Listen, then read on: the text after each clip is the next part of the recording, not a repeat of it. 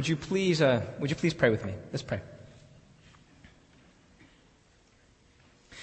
Lord, I'm so thankful for this church. I'm thankful for every person here.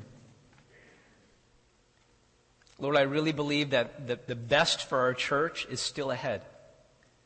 And so today, I pray that you would get us excited. You would give us clarity. You would help us to see that your resurrection power is working in our church, and you're calling all of us to be engaged. In Jesus' name we pray. Amen. So I've been out of the pulpit for a while. It's excited. We're talking about where our church is going. And before we go there, I just wanted to say this. I wanted to say that when it comes to like annual meeting and talking about the vision of our church, it puts me in like a place of reflection. I just start to think about the years that I've spent at CLC, and I think it's been maybe over 15 years or something like that. But I was thinking about our church, and one thing I just wanted to express to all of you is that I really love this church. I really love this church. And let me give you, a couple reasons why. But the first reason why is, like Patrick, I met my wife here at this church. And, I'm very excited about that. And, I met her in a home group, and I don't want to go into the story. But since you want to know, let me just tell you a little bit. There were a lot of guys that were after her. But your pastor entered into the contest, and he won. Can I get an amen? All right. But I think there's more than that as a reason why I love this church. I found my calling at this church. You guys invested in me and made my family your family. But you also invested in me as a leader. You guys mentored me. You guys invested in me relationally. You guys gave me chances, opportunities. I don't know why you did, but you did. I would say that normally pastors have to go, it's no secret, from one church to the next church to the next church to get developed. Because when you're homegrown, no one respects you, But I would say it's different at this church. I have just been a one-church pastor, and I have grown so much of this church. You guys have invested in me. And I feel this great sense of gratitude to this church. But as great as this church is, I'll tell you what the best thing about this church is. Okay? Best thing about this church. The best thing about Christian Layman Church is the servant-heartedness of the people. Would you say that's true? To put it in the words of someone else, not to be offensive, but something at Christian Layman Church amazed them when they first came. And they said, I see a bunch of old guys pushing around chairs. That's what they said. I didn't say that. But normally, in another church, you get the young guys that push around the chairs, but all the leaders are pushing around chairs. They're servant leaders. They love to serve. I'll give you another example of how at the heart of Christian Layman Church is this willingness to serve. Not too long ago, there was this myth. There was this myth that in our church, only, a few people were serving and everyone else wasn't. That was kind of the myth, It's like maybe the 20-80 rule. There was one time that Raina and we picked up a church directory that has all the members in it. And we just went through the whole directory, name by name, family by family. And what we found really, really surprised us. The overwhelming majority of the people at our church who would say, this is my church and I'm a member of this church, they're all serving.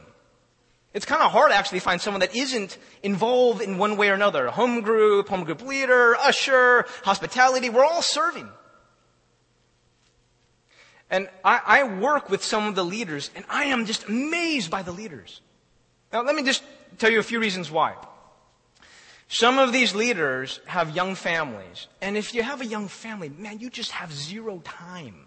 I know because I have a young family, I have zero time. And they have a full-time job. somehow, I don't see how they do it, they're still creating sacred space in their lives to be giving themselves to this church, to be serving, to be investing in people, investing relationally, praying, really caring about what's happening in our church. I don't see how they do it. But I've worked with some humble, gifted, noble people that I'm so proud to call gospel partners and friends. And I will say this. There are times when I'm talking to my kids and, you go into the Bible, you talk about values and principles, but I want more than that. I want models that they can look up to. Sometimes in my thinking of my kids and the men and women that I want them to become, I will think of some of the people in our church. And I feel like I would so love it if my son became like this man. I would be so honored if my daughter became like this person in our church. And I'm telling you, that is like the highest compliment I can give you guys. That I would be so honored that my children would become like some of you. And so I just wanted to say right out the bat, I love this church. I'm so thankful for this church. But I want to put this into perspective. It's not just, okay, I'm happy that Andrew really loves this church. But let me just put everything into perspective, okay? Listen to this. There is going to come a point in everyone's lives when this life will pass and they will stand before Jesus Christ in judgment. The scripture makes that very clear. Every person will stand before Jesus in judgment. Now, when you stand before Jesus in judgment, I want you to imagine being able to say to Jesus, among other things, Jesus Christ, as you look at my life, as you look at what I spent my time on, what my heart was devoted to, I loved the very same thing that you loved. I valued what you valued. I cared about what you cared about. Let me put it like this. It was not too long ago, I was in the car with my son. His name is Ryan. He's going to kindergarten. Every day I have about 20 minutes of time just to spend it with him. We're having some of the best conversations just in the car talking about whatever. And in the last season, our church has been going through a series called Living Simply, Giving Generously. So I'm thinking about giving to the poor and being generous. So I'm in the car, he's in the back, and I say, hey, Ryan, do you know that one day you're going to make a lot of money? No, I'm not saying it because I want him to go to Harvard. It's not like that, Although, Cal would be nice. But I'm just saying that compared to half of the world, and because you live in America, you are probably going to make a lot of money. Compared to half the world lives on $2 a day. So you're probably going to make a lot of money, and Ryan, you got to think very carefully about how you spend your money. So let's say, again, this is all in the back. He's in the back seat. Let's say I give you $20,000. Oh, right, $20,000. What would you buy with that money? Now he's thinking about it. Papa, that's a good question. And he goes, I know, I will buy a Hyundai. I'm like, a Hyundai? I'm not gonna throw sand on his little Spark. You will. A Hyundai. Oh, that's great. That's great. Yeah. Hyundai, it's energy efficient. It goes 50 miles per hour on the highway. Woohoo! Hyundai, that's good. That's good. But you got all this money, you got all these opportunities. You could buy a Hyundai. That's not a bad decision. You need wheels, you're probably going to need transportation. Hyundai's good. But you could buy that Hyundai, or you actually could spend money on maybe supporting 30 kids who are starving overseas. I'm not trying to make him feel guilty. I'm just saying that he has options and he has resources and he has choices. That's all I'm saying. Well, my son thinks about it. And so I go, would you go the Hyundai or the 30 starving kids? Hyundai? And he goes, Baba, I would go with the Hyundai. I said, great. That's good. You need wheels, yeah. That's good. But then he goes, it's like an epiphany happened. Baba, I know what to do. I will buy the Hyundai. I will fill the trunk with all sorts of food. And I'll drive to Africa and feed the kids. Now, I gotta tell you, that was a happy moment for me. I was really genuinely happy. Okay, number one, my son is thinking, I'm going to provide for myself, but I also want to provide for other people. He's employing creative thought. He's thinking about win-win situations. I am really happy about that. But you know what really made me most happy? What made me happy is my son is starting to value things that I value. He's starting to care about things that I care about. It's not just himself. It's about other people. He's broadening his heart. He's caring about the things that are really worth caring about. And he grew this much in that conversation. I was really happy. Now I just want you to think about this. How happy is Jesus Christ when you care about what he cares about? When you value what he values. Now what does he value? I'm convinced as I read the scripture that Jesus, the love of his life is the church. What we do here, he values. What we're trying to accomplish here, he cares about. The people that you are becoming together. Jesus loves this church. He thinks it is so important. Now, how do I know this? I'll just give you one example. In Ephesians 5, Paul's talking to husbands. He says, husbands, love your wives just as Christ loved the church and gave his life for her. Now, how do I know that the church is the love of his life? Well, because the love of a husband's wife is, men, help me out. His wife, come on, right? And so, who's the love? The love of Jesus Christ, it's his church. He loves the church. He loves the church. You leaders who are giving your lives to this church, I want to say, you're not crazy. You are spending your lives on what matters most, on what's most dear to Jesus Christ's heart, which is the church. He gave his life for her, and you're giving your life to the church. And one day you'll look at Jesus in the face, and maybe one of the things you say is, Lord, I gave my life for the very thing that you gave your life for. That's a life worth spending. That's the life I'm compelling you all to live. Okay, a little quiz. What I'd like you to do is look in your bulletin. A lot of the ways that you will respond and correspond with me and with us is through some of the papers in the bulletin. What I want you to do is to look on the last page, which is the second page of the actual, a flyer, bulletin. And what you will see are my notes with a lot of blanks in it. Okay? Now, we're going to quiz two things. Number one is your knowledge. And number two, how effective I've been in casting the vision. Now, I actually feel that I haven't done this enough, so I'm not expecting you guys to get a really good score. But you can put it on me, and that's fine. But what I want you to do is do your best right now to fill out all the blanks, okay? I'm supposed to be repeating this on a weekly basis. So, actually, I don't want to put it on me. It's on you. Let's see how well you guys do. Try to fill out the blanks, okay? Now, with clarity, someone says, well, where is this church going? What does this church stand for? What are you trying to do? What do you value? That sort of thing. And then if you fill out this sheet, it should give you a better sense of where we're going, what we stand for, what we're trying to do, okay? There's some missing words. Give you a minute. Try to go for it. If you've never seen, you're like, this is my first time here. How am I supposed to know? Just guess.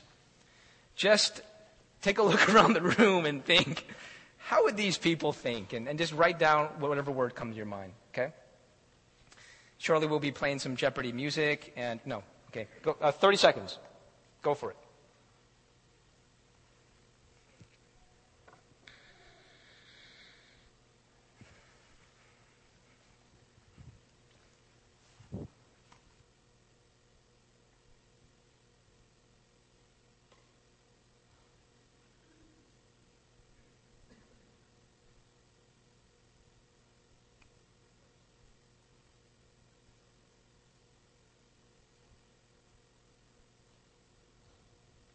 All right, let's do this. We don't have too much time, so we're going to try to just hurry through this.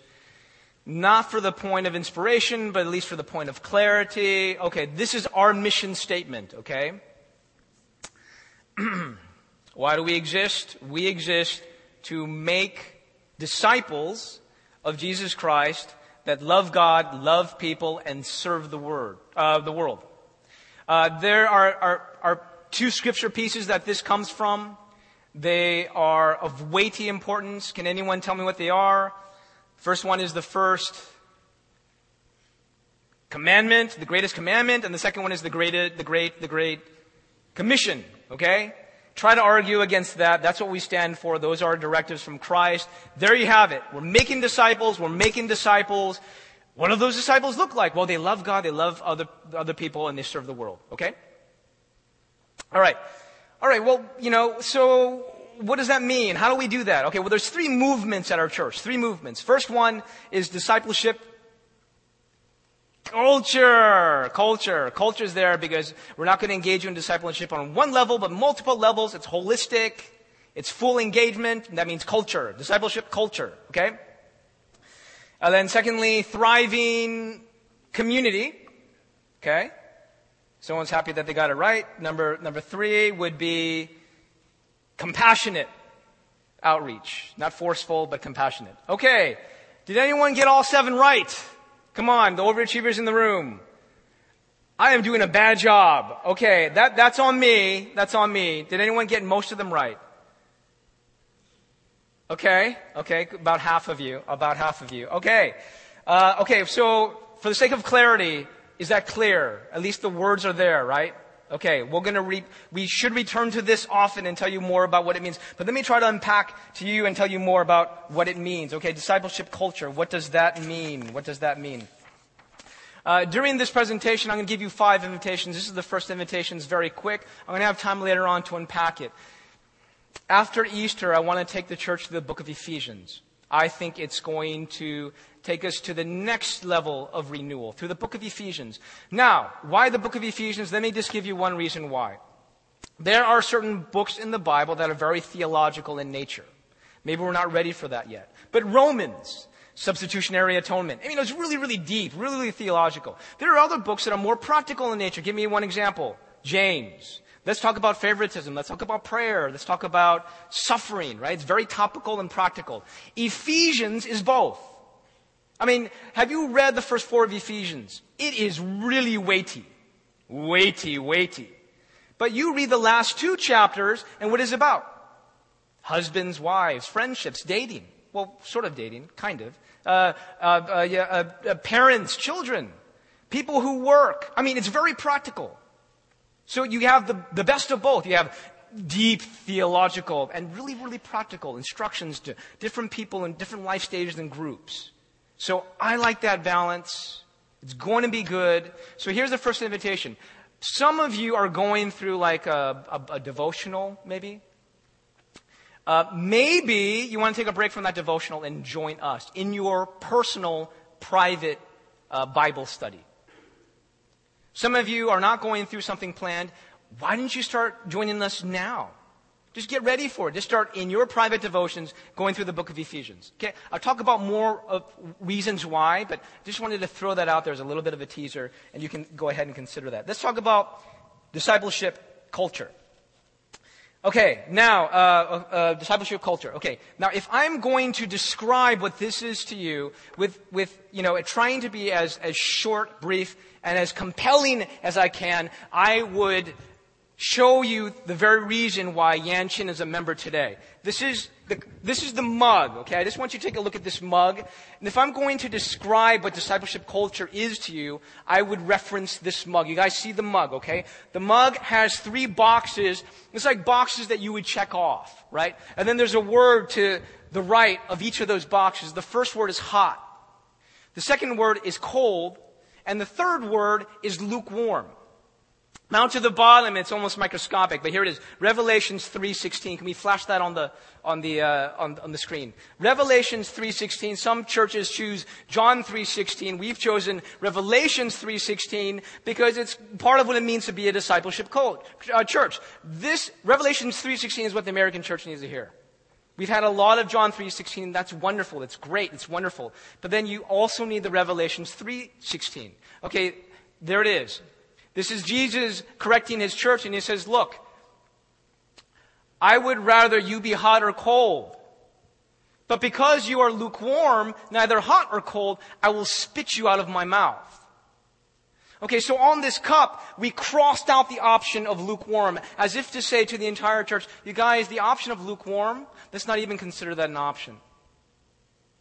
Let's be a church that is fired up for Jesus. So if you're here today and you're like, honestly, I'm kind of lukewarm.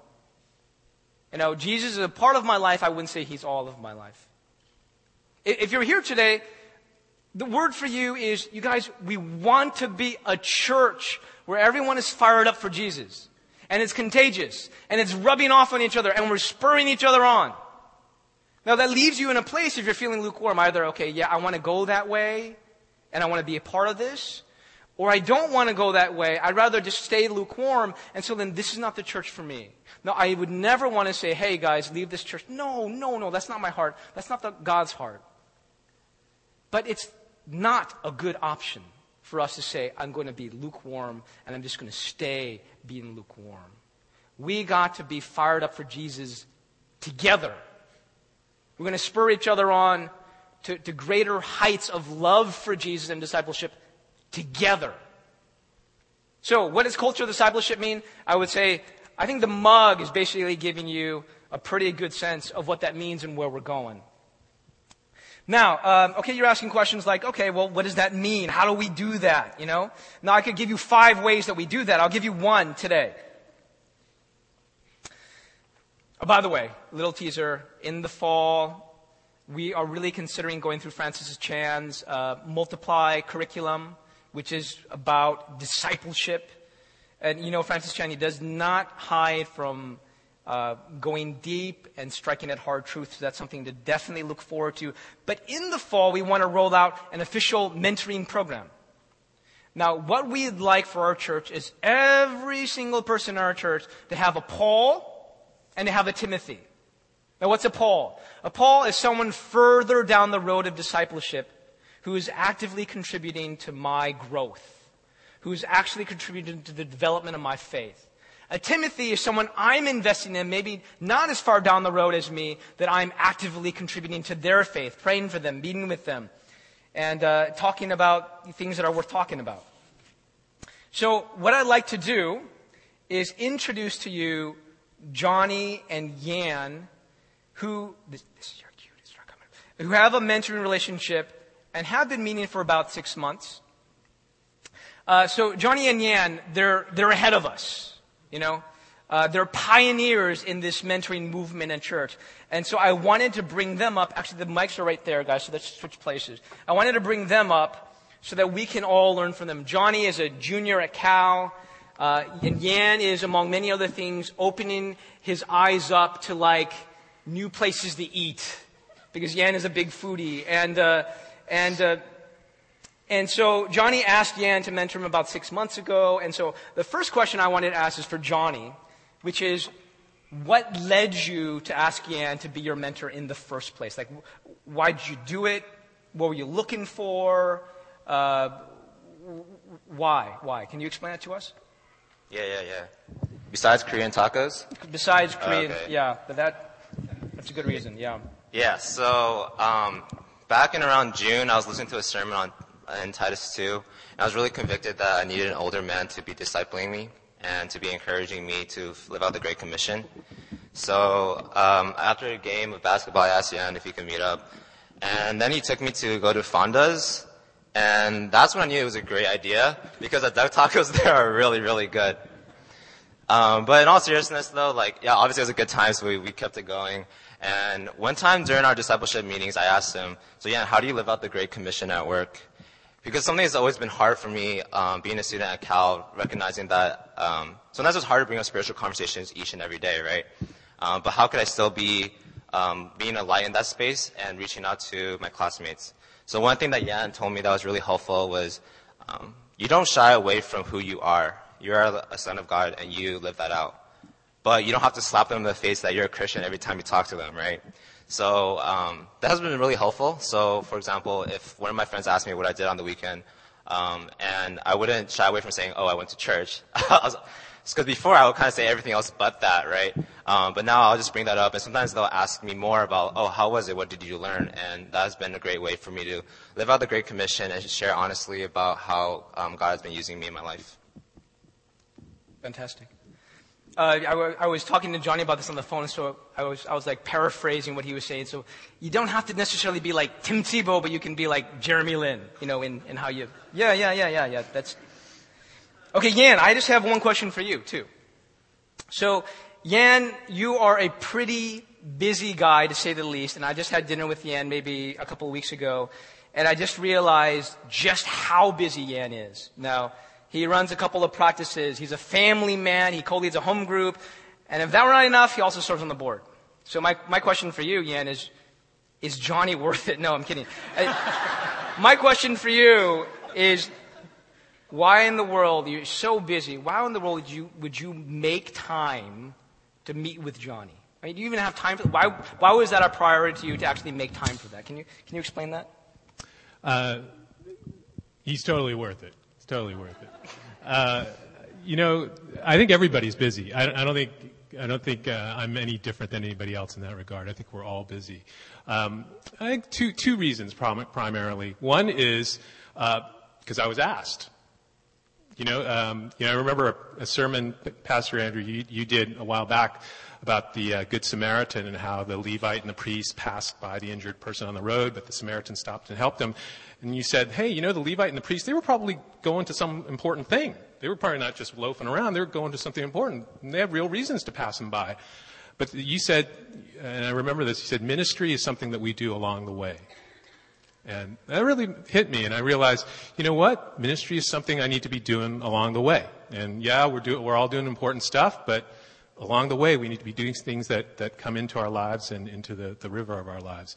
And so, I was asked. Johnny came up and asked me, and it was really funny because I knew he was serious because he said, I Googled you.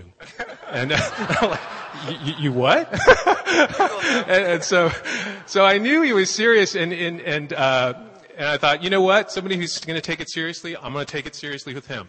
So that was really, really has been a really good experience for us. Another thing is that, when we talk and I offer him anything, he runs with it. So if I give him books, he reads them. If I connect him with somebody, he calls them up. So I realized, look, he's really on this. And so it makes you want to be on it too. And I think that gets to the second reason why I do this, which is it's much the same reason why many of us might go on short-term missions. It's sort of the secret little sauce in this whole thing. You go on short-term missions thinking you're going to help people in Mexico or in China or something, or you go serve the homeless and you think I'm going to help them and give them food and love and attention and comfort. And what you realize is, hey, you know what? I'm really being blessed through this. I grew a lot through this short-term missions trip. Man, I learned a lot about God's grace through serving the homeless. And that's what I'm learning here too, is, I'm being blessed a lot by Johnny. I love his passion. I love the depth and the rigor in which he pursues things. I love the fire. And you think back in your own life, you think, I used to have some of that. But the decades wear on. After the first, second, third, fourth decade, you start pooping out. You start you lose a little bit of that vitality and vigor and that zest. And I love getting some of that back by having it rub off on me from Johnny. Well, I just want to thank you both for really being pioneers in this mentoring movement at our church. Can we give them both a hand?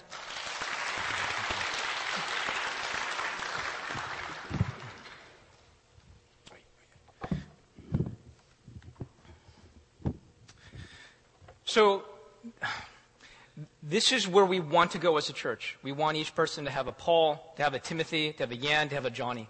Now, here's the thing. We realize that being a church with a mentoring movement, it doesn't happen overnight.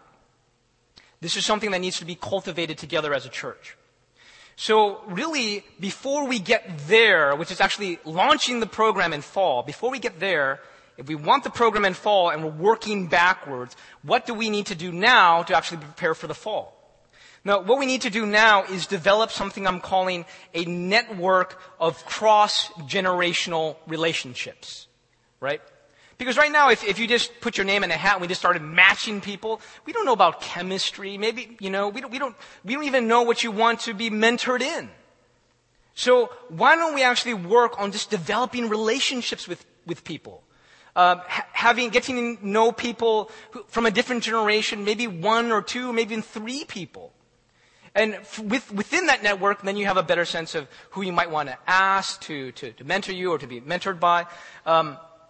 And so that's what we want to do. And so what we want to do is to have another mentoring connection. Again, what we're trying to do is develop a network of cross-generational relationships. And the expectation here is that you'll be matched with someone from a different generation, either older or younger than you, and you'll go out to lunch or have coffee. That's it. You'll share stories. You'll pray for each other. Well, what's the point? Well, we're preparing for something in the fall, but what we're doing is just getting to know one another. We're cultivating fertile soil. We're going to grow stuff on that soil, but that fertile soil is just relationships, conversation. Okay? And so if you're interested in this, the second invitation for you guys, if you look in your bulletin, there's a mentoring connection card. You can go, I'm interested. Just coffee, just lunch, getting to know someone either older than me or younger than me, in the faith walk. Okay, so we're still talking about culture of discipleship. It's multifaceted. It's not just one thing. It's more than one thing. But certainly this is not comprehensive. Now, a strong part of the culture of our discipleship is developing the faith of our children. How many of you guys heard the kids here, the kids choir that was right here? What were they singing? Oh, he is our God. How many of you guys heard that? It was so funny. Immediately Psalm 8 came to my mind. Through the lips of infants, he has ordained praise. Like a lot of times we think, worship is when the kids sing, maybe that delights God's heart even more. Right? And we had our own kids choir that was kind of spontaneous, very cool. There have been some exciting things. I don't know if you know this, but there have been exciting things happening in children's ministry. We thought it's pretty important for everyone in our church who cares about the development and the investment in our children to know about these changes. So I've asked Pastor Cheryl and Jack if they would come up here and talk about some of these exciting new developments that are happening in children's ministry. Why don't you get on that side, actually? Okay. Your kids are all fine. They're all upstairs with all the teenagers. Before Andrew asks me anything, let me tell you that this is going to be brief sound bites, but the detailed version is in the latest newsletter, and that's in hard copy in the back. It's also on the website, and you may already have one from upstairs. But if you need more details, this is in the back, and it's also on the website. And so everyone knows this is Pastor Cheryl, and on Pastor Cheryl, she has a leadership team, and Jack is one of the fixtures on the new leadership team. Jack, thanks for being here. Thanks for grooming yourself in preparation for today. Before I answer any questions... No. We have to monitor what Jack says. Okay, I'm just going to... I hold Yan personally responsible because when we became members, neither my wife nor I got mugs. Yan, you owe this man a mug. Okay. Question number 1. I hear there are changes in children's ministry. And maybe this is kind of peripheral, or maybe not, but one of the changes that you actually decided to change the name. So what they do up there is no longer, as of today, Godly Play. Is that correct? We don't call it Godly Play. Okay, you don't call it. What do you call it, and why did you make this change? We call it Bible Discovery because we realize that is a much better name to express what we are doing up there, which is nurturing with intention the children as they discover Jesus through discovering Scripture. And so we just decided the name should reflect that, and we changed the name. Okay, so that's one of the changes, but that's not necessarily one of the 8 changes that's here. I think all of you have this, okay? So that would be change number 9, actually. But so you have 8. Now, it wouldn't make sense for us to go and unpack all 8, right? So what I'd like you guys to do, there's changes in children's ministry. Can you give us 2 that are noteworthy? Just unpack 2 of these changes that are happening with Bible Discovery. I'll give this back to you. So of the 8 points, the 2 that I would focus on are the authentic storytelling and connectedness to the story itself. And so Cheryl has definitely heard the feedback from the teachers as well as the parents, and we want to connect what the children actually hear in the classroom to their response work time. So that's definitely one of the big ones. And the other is to give the teachers the training and the freedom to be able to tailor the story for, different age groups and for particular classes or particular seasons. These stories and the kids, they really do connect. I mean, if you're in the class and you're able to speak at their level, they are very interested in Bible stories. I mean, they're compelling stories. We still like them, and if we're able to communicate that excitement to them by giving them, stories that kind of been filtered through us within the guardrails of Scripture, it transfers directly to the kids. They really like those stories. Can you give me 1 or 2 examples of how these changes have bore fruit? I mean, how have these changes made a difference? So you talked about 2, there's 6 more. Give me a couple of stories, some tangible stories about the difference the changes have made. So here's a couple of God sightings. One has to do with we now have music in the classroom, 24 scripture verses picked for this year, and on a CD that many of you have in your minivan. One of my favorite stories is a mother who told me that at Christmas time, when the 2nd chapter of Luke was read in service, because the kids were in service that day, her son was able to basically recite that whole chapter because it's in a song on that scripture memory verse. So we've had kids who can definitely connect scripture that they hear in service or other places more because of that. Another one that kind of goes along with what Jack was saying earlier. Because the teachers we've been more successful in helping them to be free, to be authentic in their sharing. Faith is not something that is taught as much as caught. And so there's a lot more freedom and joy in the class because of that. And you can imagine, right? I have a great team of Sunday school teachers. Jack is one of them, and Nancy Matsuoka is one of them. And they're both lovely people along with all of my others, but they're very different personalities, right? So just think about that a little bit. And think about how it feels to the kids to have a story told differently and authentically by the different teachers. And kids, you know this from any time you spent with kids, they like people, and they like real relationships with people. And so the kids definitely respond to that. And as a result, I overheard a conversation about bullies in school, older kids' classroom. I think the story was the Good Samaritan that had kind of prompted that. We also have a beautiful poster upstairs. I apologize that I don't have a way to bring it down. Have a look in room 3. The kids each drew a picture to illustrate a different part of the prayer, which was Nancy's brainchild, and which finally brought full circle. One of our children has a habit of drawing monsters no matter what story we tell. And so that finally brought full circle because Nancy was able to say to him, you know how we've been telling you maybe not draw the monsters? This is where you can draw the monsters. So that is the illustration for evil. Okay. Last question here, which is, what can the rest of us do? What can we do to support these changes that are happening in children's ministry? What can we do to support the ministry? So from the teachers that are in the classroom, I think the biggest help would be if on some kind of weekly basis, the parents of the children can potentially help with cleanup. I think it's a very discreet and very quick thing to do in terms of being able to help the teachers. And the reason why is I actually need help because I'm very forgetful.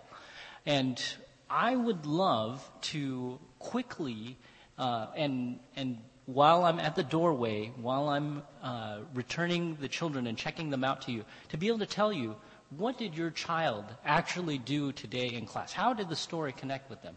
How did that response time work for them? Because if I leave and I'm gone for like a week, I'll have forgotten. That those connections that I make with the children, I actually feel like it's very important for both the parent and the teacher to just share that moment very quickly at the doorway. So if someone, especially the parents within the classroom, can come by and just help with cleanup, and it takes like maybe 10 minutes, very, very quick and discreet actions, then this will free up the people who are in the room to be able to interact with the parents as the children are being checked out. So that would be a great help for us. We'd love to have you there, and then we could even spend more time, talking about how the kids have interacted in the classroom. Okay, well, thank you, Jack. Thank you, Cheryl, for leading us forward in these exciting changes. Can we give them a hand? Thank you.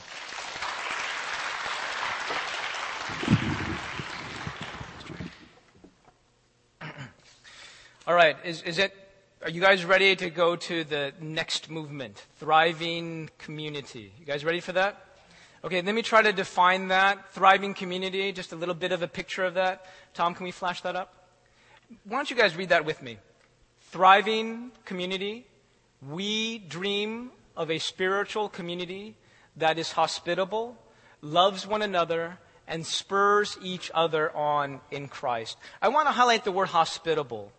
Okay, so we dream of a community that's hospitable. One definition of hospitable is that if I'm like a new person, I'm coming to this church, I will feel welcomed and embraced. Would you say at this moment in time, like if you were a new person at CLC, would that happen to you maybe? Let me tell you a little bit of a story. Maybe you've heard this story before. I know this person who came to our church, and he came with a buddy. And he, sat in the service, and he really liked the service, especially the speaker.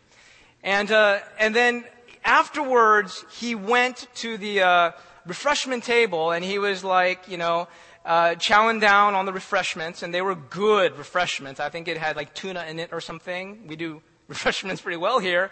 And he was really happy. He was chowing. He was stuffing his face. No one was talking to him. He was talking to his buddy, who was across the table, who was also stuffing his face. No one talked to his buddy. They were just eating the refreshments. And then the person A said to person B, "You want to go?" And his buddy said, "Yeah, let's get out of here." And they left. And they were thinking, this is not a very hospitable church. Now, the person eventually became a member of Christian Layman Church. Any idea who that person is? Me! That was me. My first time at your church. Okay? You guys were not very friendly. You guys were not very friendly. You're lucky I gave you a second chance. Now, I think we've also had stories of newcomers coming in, like, wow, I'm warmly embraced. This church is so hospitable. I would say at this point in time, maybe we get like a B- in being hospitable. Let me just say this. This should not be so. Okay, let me give a little bit of a scripture, kind of unpack that, and then I'm going to try to give us some sort of solution. But this should not be so. Ephesians chapter 2, verse 11 to 13.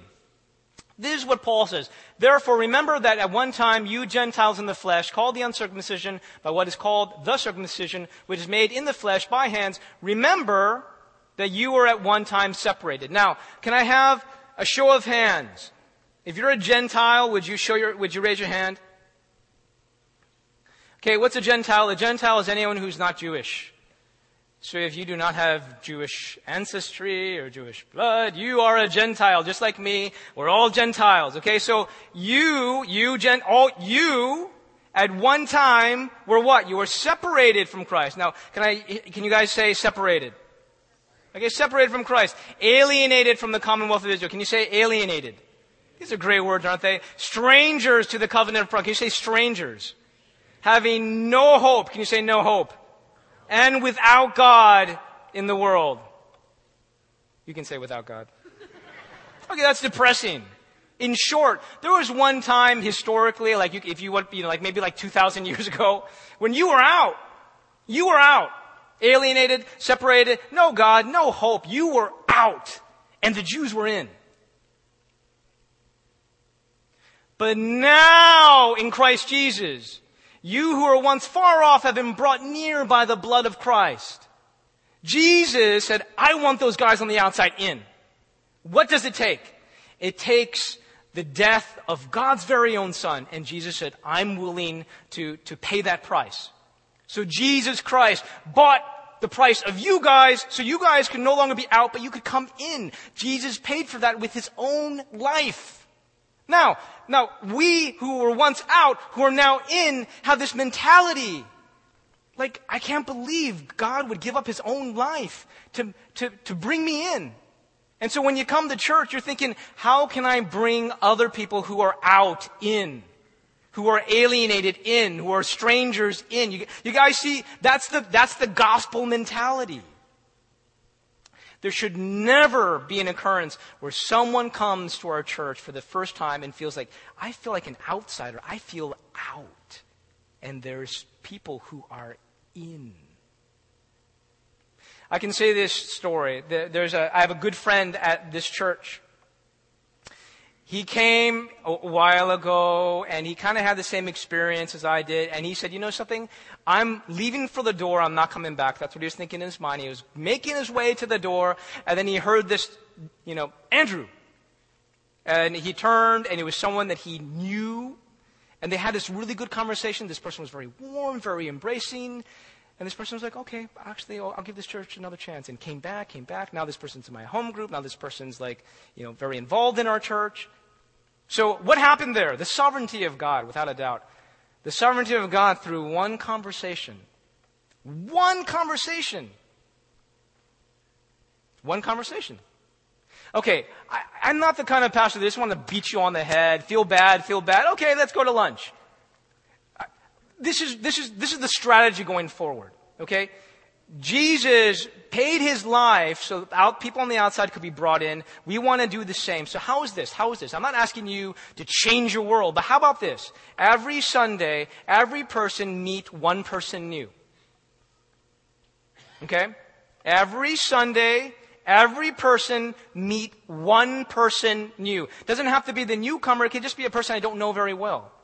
Now, if you're here for the first time, like I see in the back row, there's people, maybe you can also say yes to this too. You're the new person and everyone's new.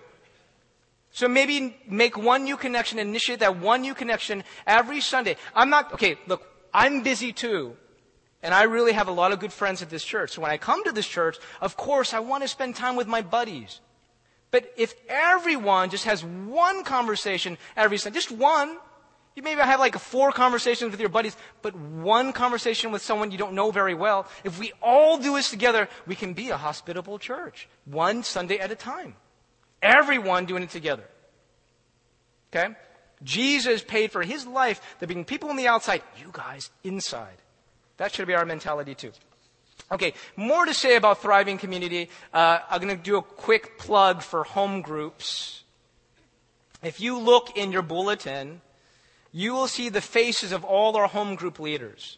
Now, the reason why we put the faces on that flyer is because we got some good-looking home group leaders, okay? So take a look at them right now because they are noble people. They are people with great hearts. I respect these people. And you would be very honored to be in their home group if you're not in one right now. So take a look at the home group leaders. Now look, if you come wanting community on Sunday morning, it's really hard to find community. Yeah, it's hard. You're mixing with different people every week. You need more consistency. You need more intimacy. You need a smaller group. So you got some form of community here.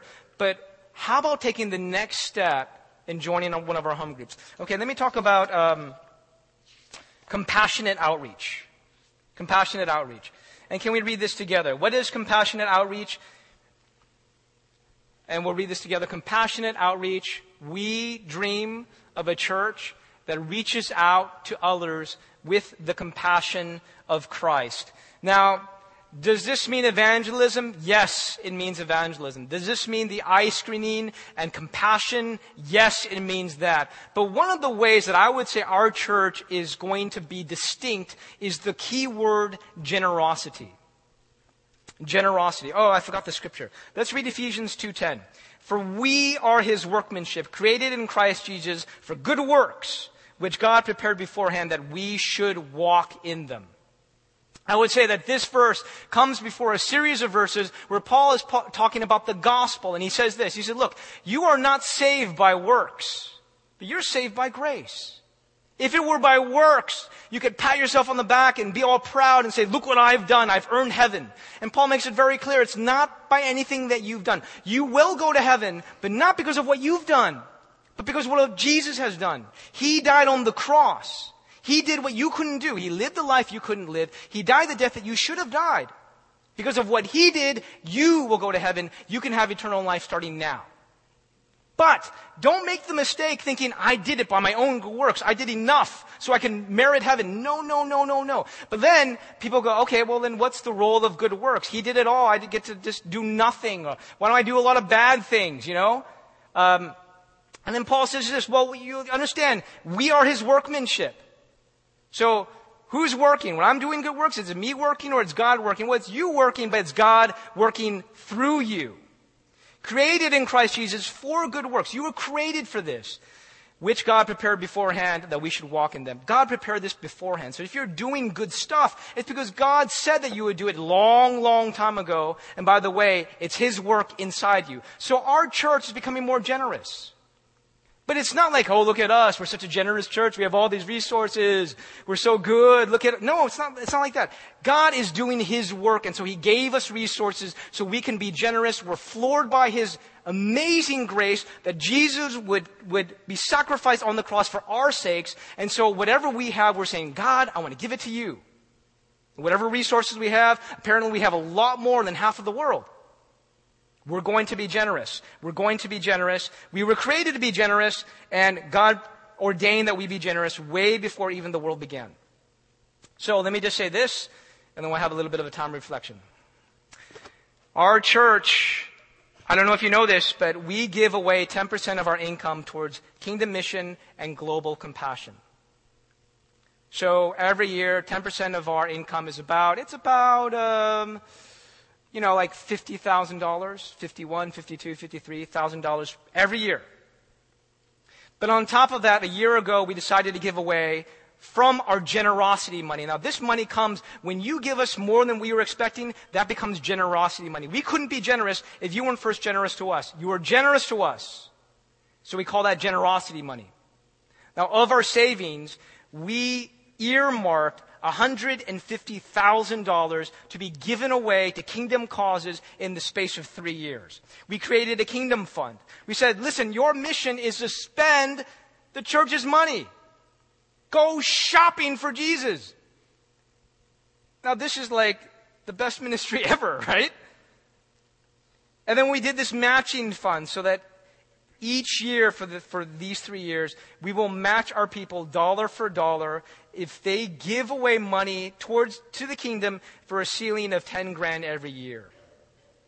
So this church has given away 10% of its income. We've tithed to global mission, to global poverty. On top of that, in the space of 3 years, we're going to give away $120,000, plus on top of that, $30,000 to match the giving that you guys give. I just want to say this. I'm proud of our church. I'm proud to be in a church like this. Not that we're so good, but it's so good to be in a church that was created for this, that God said long time ago, this church, I'm going to give them resources so they can be generous, and you're part of this movement. You were created for this. This is not our work, but this is the work of God working through us because we are His workmanship. There is more to say about the Living Simply, Giving Generously series. There's stories, testimonies that have come from that. Some of the testimonies are still in the works. They're still happening. I don't have time to go into that. But what I'd like to do at the very last part of this message is just to review. We've had at least 5 invitations that I've actually invited you towards. I've talked about the 3 movements. I talked about the mission statement of our church. I will say this. I will be very honest with you. In the past couple months, for certain reasons, part of it is health-related, I've been discouraged. I have been discouraged. I would say in the middle of this, God sent this one person, and this person gave me a prophetic word. And the prophetic word was that in 2013, he predicted that I would have my best ministry yet. I'm thinking, you have no idea. These past 2 weeks have just been terrible. 2 weeks. They've just been terrible. But I'll tell you, I believe it.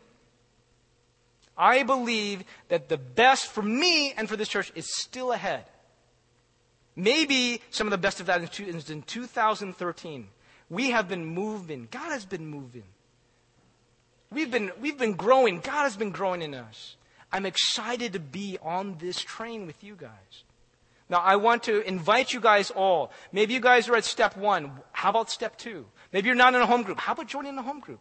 Maybe you don't do personal Bible study tracking with it. Why don't you do that? There's many ways that you can engage and be involved. This is for sure. We will not become the church that God has destined us to become if we not lock arms and do it together. My invitation to you guys is let's do it together. The best is still ahead. I really do believe that. Now, I'd like to invite the worship team to come up here. Tom's going to flash a review of 5 invitations that I've given to you during this message. I might have missed some. I was kind of going off notes for part of it. I think these 5 kind of cover where we've been. I want to invite you guys to consider these 5.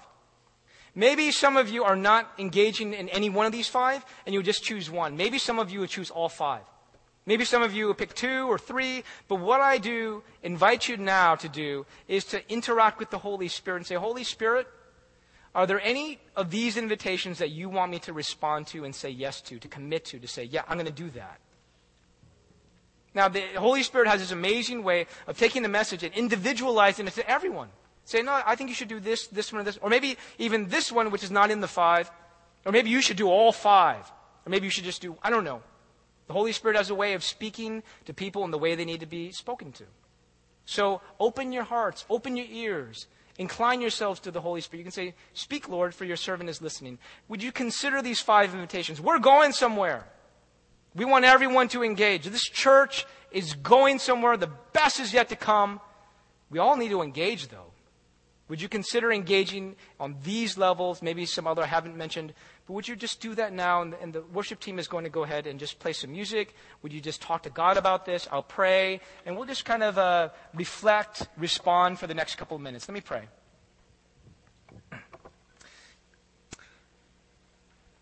Jesus, this message today is about the strengthening of someone that you love so much. Your beautiful bride, the love of your life, the one that you died for. She really matters to us because she matters so much to you. And I pray that right now people might even weigh their priorities, if their priorities are kind of out of whack, that you would speak correctively to us, you would speak prophetically and pastorally to us. You would tell us what we need to hear. Lord, I pray that we would not just put on the American consumer mindset, like, what can this church do for me? But we would actually put on the mindset of a servant and say, what can I do? What can I give? How can I invest? Would you highlight for us what we need to highlight, and would you let pass what needs to let pass? Would you speak to us now? In Jesus' name.